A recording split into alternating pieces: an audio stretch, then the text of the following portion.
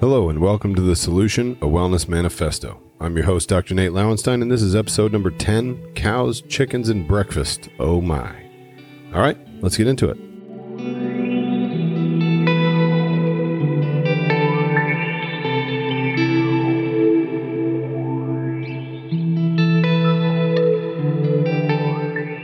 All right, so on to this week's topic. I'm going to toss it over to my co-host here, Steph.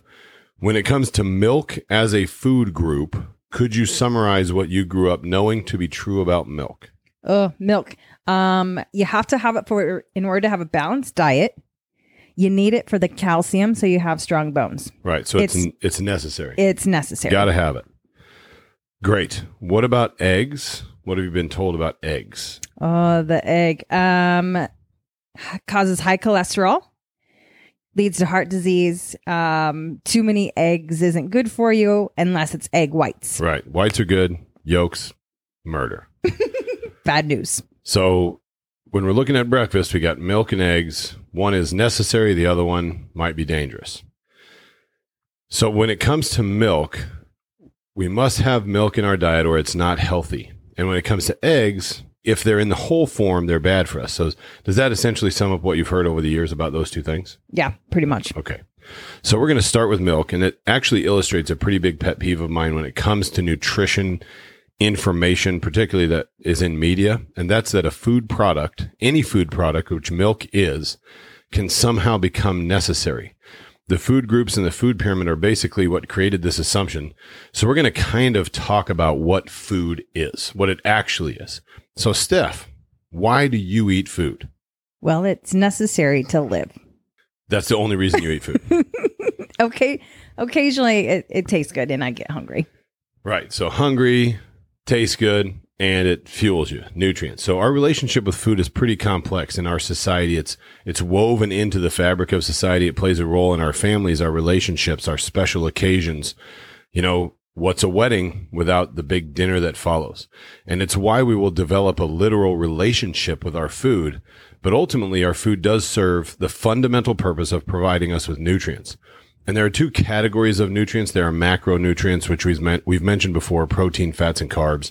And there are micronutrients, which are your vitamins and your minerals. And as long as what you're eating provides adequate intake of all the necessary nutrients, the source of those is not really all that important.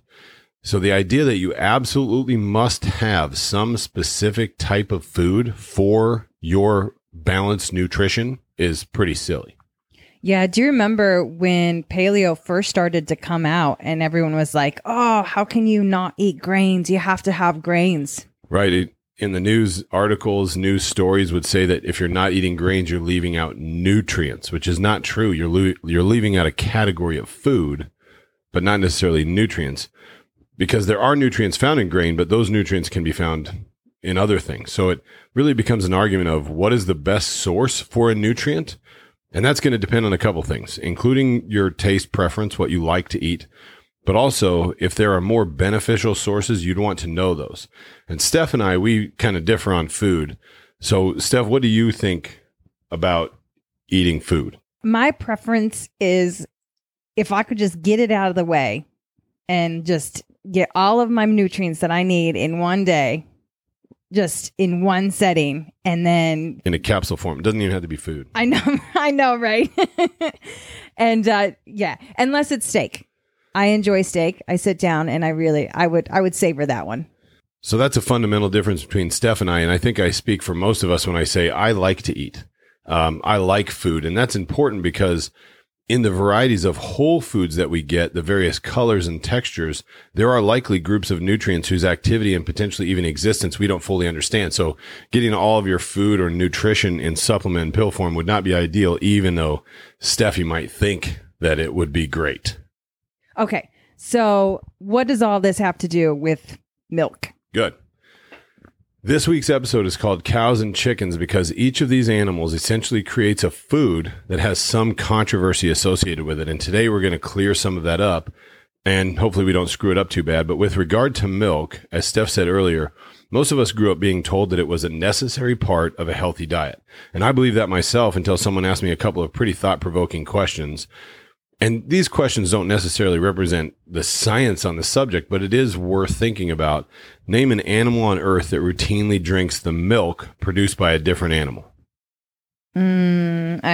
I can't think of anyone. Right. Unless they're in captivity or in a zoo, that doesn't happen. Right. Name an animal on Earth that is part of their regular diet drinks milk into adulthood. I can't think of a single one. Well, people. Well, we are animals. But those questions on their own doesn't mean that milk's bad. No, that's right. It doesn't. It just means that humans are doing something that is not typically found in the natural world. So it's worth asking the question, is that beneficial or not? So one reason milk consumption is so widespread and popular is that in the United States, due to lobbying, the Dairy Product Stabilization Act of 1983 came into being. It's a federal law that states that dairy products are basic foods that are a valuable part of the human diet, that their production plays a significant role in our economy, and that these products must be available to ensure adequate nutrition. And that last sentence is the important one. Yeah, I mean, that does make it sound like it's pretty essential. It does. Now listen to this part from the same bill. This is a quote. It is in the public interest to authorize the establishment of an orderly procedure for financing and carrying out a coordinated program of promotion designed to strengthen the dairy industry's position in the marketplace and to maintain and expand domestic and foreign markets and uses for fluid milk and dairy products. So the government, in the interest of public health and the economy, started marketing American dairy. Right. And this is where these ad campaigns that we remember from growing up, like Got Milk, this is where they came from, where they were paying celebrities to pose with milk mustaches, things like that. I loved those. Of course you did. And there's now government mandated contributions for these campaigns. So farmers are required by law to pay in 15 cents for every 100 pounds of milk produced. Currently, the American Dietary Guidelines recommend between 2 and 3 cups of non-fat and low-fat milk and milk products, depending on your age. And it's important to note that they are recommending low-fat and fat-free, and we'll discuss why here in a moment. Now, what is the important question to ask here, Steph? Is milk really a necessary part of a good diet? And is low-fat or fat-free really better than the whole food? You nailed it. It's almost like it was written for you. A few points to understand here. One is that when milk is sold via interstate commerce, it's required by federal law to be pasteurized, which is basically boiling the milk to a high temperature to kill bacteria. Some bacteria in milk would be beneficial. You know, we have tons of bacteria living in our digestive system, but if there are any pathogens, any bad bacteria, for example, on the udder or the nipple of the cow, they could get into the milk. Milk is food. It will grow bacteria. And that's a potential for disease, particularly when you're producing 90 million tons of milk every year, which is what we do in the United States. Pasteurization reduces calcium and phosphorus in milk by up to 5%, and it drops some of the B vitamins in milk by up to 10%. So we're not getting all the benefits we would be getting if this was a whole, real food. Some of the benefits of milk that have been documented, observational studies, they've linked dairy consumption to lower blood pressure due to a naturally occurring ACE inhibitor protein. Dairy consumption has also linked to a reduction in cardiovascular disease and colon cancer risk. Some of those studies specifically mention the polyunsaturated fatty acids as the likely culprit. So keep that in mind. There are other sources of those things that can provide those nutrients, those fats. Another benefit is that nutrients in milk are satiating. It'll fill you up. It slows gastric emptying, and that's mostly due to the fat content in milk. So this may lead to reduced consumption. However, several studies show that low fat and skim milk are not associated with weight loss, and skim milk has actually been associated with weight gain because it's the fat in the milk that makes you feel full, and they've taken the fat out. Whole milk has been associated with weight loss, though, most likely due to the fat content. But none of these things I've discussed are what milk is really known for. So what is milk really known for? Calcium. Calcium. But for what? Stronger bones. Right. So the calcium in milk gives us strong bones. So now the question we have to ask is, does dairy consumption improve bone health? What do you think? Well, I've always been told yes, but now you're making me wonder. It actually looks like it doesn't, that dairy consumption doesn't result in healthier bones. In fact, multiple studies carried out in different populations in different countries have shown either no reduced risks of fracture, and some have actually shown a positive correlation between milk intake and fracture risk. In fact, the countries with the highest dairy consumption right now also have the highest rates of osteoporosis. So milk as a necessity is essentially based on the idea that calcium intake outside of other factors improves bone health, which is an oversimplification, and we are guilty of that all over the place. It's just because bone contains calcium and milk contains calcium, but that doesn't mean that just ingesting calcium creates a stronger bone. That would be like saying, all right, Steph, you want to get stronger muscles? What are muscles made out of? Protein. They're made out of protein. So you just drink protein shakes, sit on the couch, and become Arnold. Wouldn't that be easy? That would be easy. Are there other concerns associated with milk? Actually, there's a few. There's one that really stands out is that milk consumption early in life seems to, at least in some cases, act as a trigger for type 1 diabetes. Studies in Finland and the United States have made this association. And in the study in the U.S., there was a 30% reduction in type 1 diabetes cases in a population of kids that held off on milk consumption through the first 3 months of life. And the study was basically comparing human breast milk to dairy milk, cow's milk. Also, a pretty large study of adolescent boys found that skim milk ingestion was linked to acne. Now, this could be due to some of the hormones found in the commercially produced milk products. And probably the most important study, particularly relevant to the work we're doing on this show, has to do with mortality.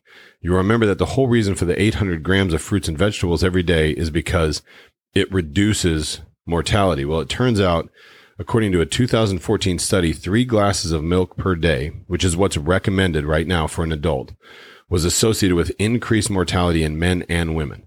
So this was an observational study. It established this correlation, but it's worth noting that the same study found increased markers in milk drinkers that are associated with inflammation and oxidative stress. Now, this might be due to the types of fats we find inside industrially produced products, and maybe also with the hormones that are found in that milk. And we're kind of going to go through the difference between industrial milk and a grass-fed cow.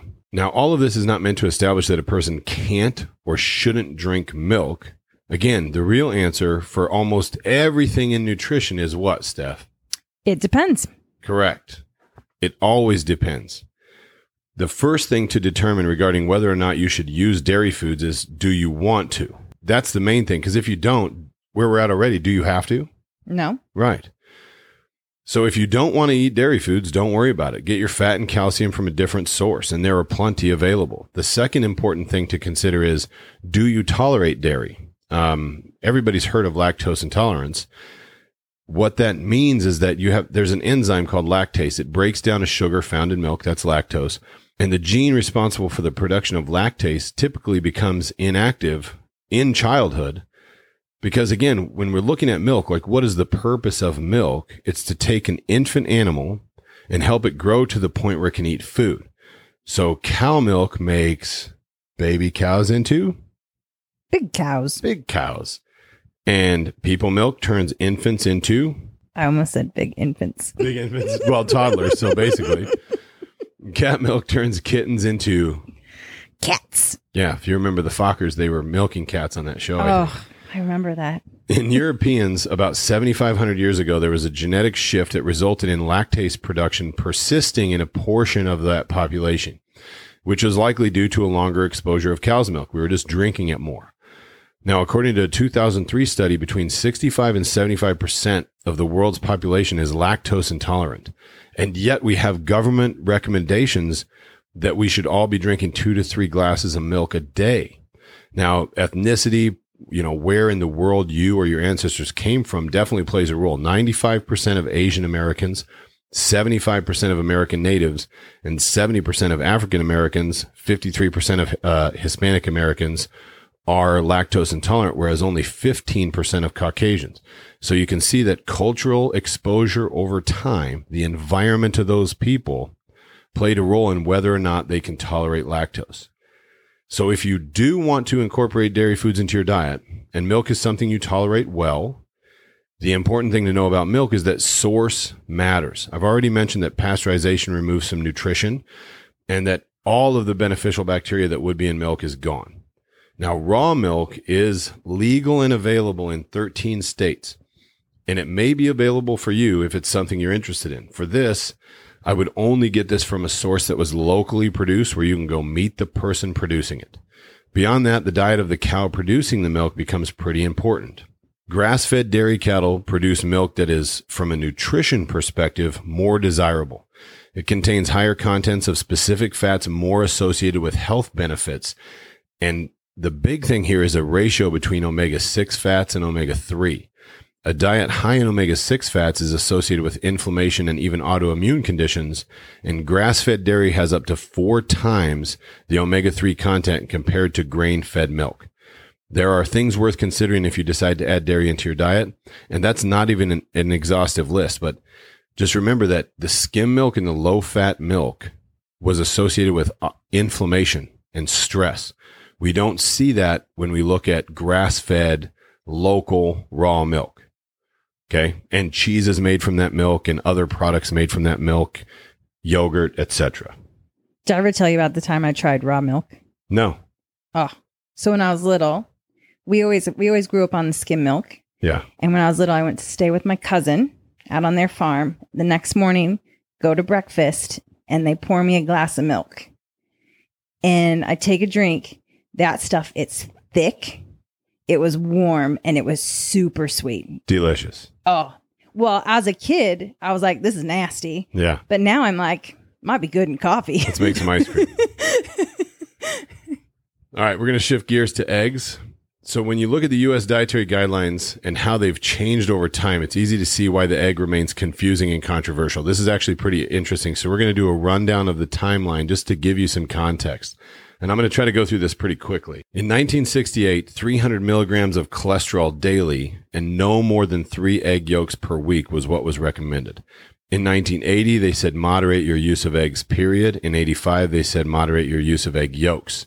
Steffi, why is that? Why did they say no more yolks? Well, because they thought the yolk had too much cholesterol. Right, and we're in 1985. So this is where the height of the cholesterol is bad movement that happened. And we will likely talk about cholesterol being bad sometime down the track. So now 1990 happens. They advise us to use egg whites in place of whole eggs while baking because, the yolk is fat and terrible. 95. Now we can have 300 milligrams of cholesterol again, but we should still limit intake of egg yolks. 2000, Y2K. Now we use egg yolk and whole eggs sparingly, but egg whites we may put wherever we want. 2010, 1 egg yolk per day does not increase cholesterol or cardiovascular disease risk. 2015, they removed the 300 milligram of cholesterol restriction. They indicated that men are probably eating too many eggs and that we should eat as little dietary cholesterol as possible. Keep in mind that evidence indicates that dietary cholesterol has very little to do with the cholesterol level in your body. When we actually dig into epidemiological studies, we do find a bit of back and forth. However, there are now several studies that show no association with consumption of 1 egg per day and an increased risk of cardiovascular disease. It's worth pointing out, though, that some studies have found risk associated with increased egg consumption and cardiovascular disease in people with type 2 diabetes. So it may be worth noting that you'd be wise to get your diabetes under control before going crazy with the eggs. One of my favorite reviews on the subject was published in the journal Nutrition in 2017, showed no reduction in cardiovascular disease risk when consuming egg substitute, and it showed that consumption of 3 eggs per day did not increase risk of cardiovascular disease in people with metabolic syndrome. So they have a what? Pre-existing condition. Right, metabolic syndrome. And eating eggs didn't make them sicker in terms of heart health. Another study, this one was published in 2005, found that 6-week egg ingestion showed no increase in LDL, which is your so-called bad cholesterol, and no increase in total cholesterol, and no adverse effect on endothelial function, meaning the walls of your arteries are not negatively affected by short-term egg intake. Again, I'm probably not giving you an exhaustive look at the evidence, but there's quite a bit of data over a pretty significant period of time to support the idea that eggs aren't mass murderers. They're not out there just wholesale killing people like Chucky. They're just eggs. They're just eggs. Well, so we're talking about source in terms of our dairy now. Is egg source, is that important? It is. And it's actually a bit confusing. The first thing you need to look at is labeling.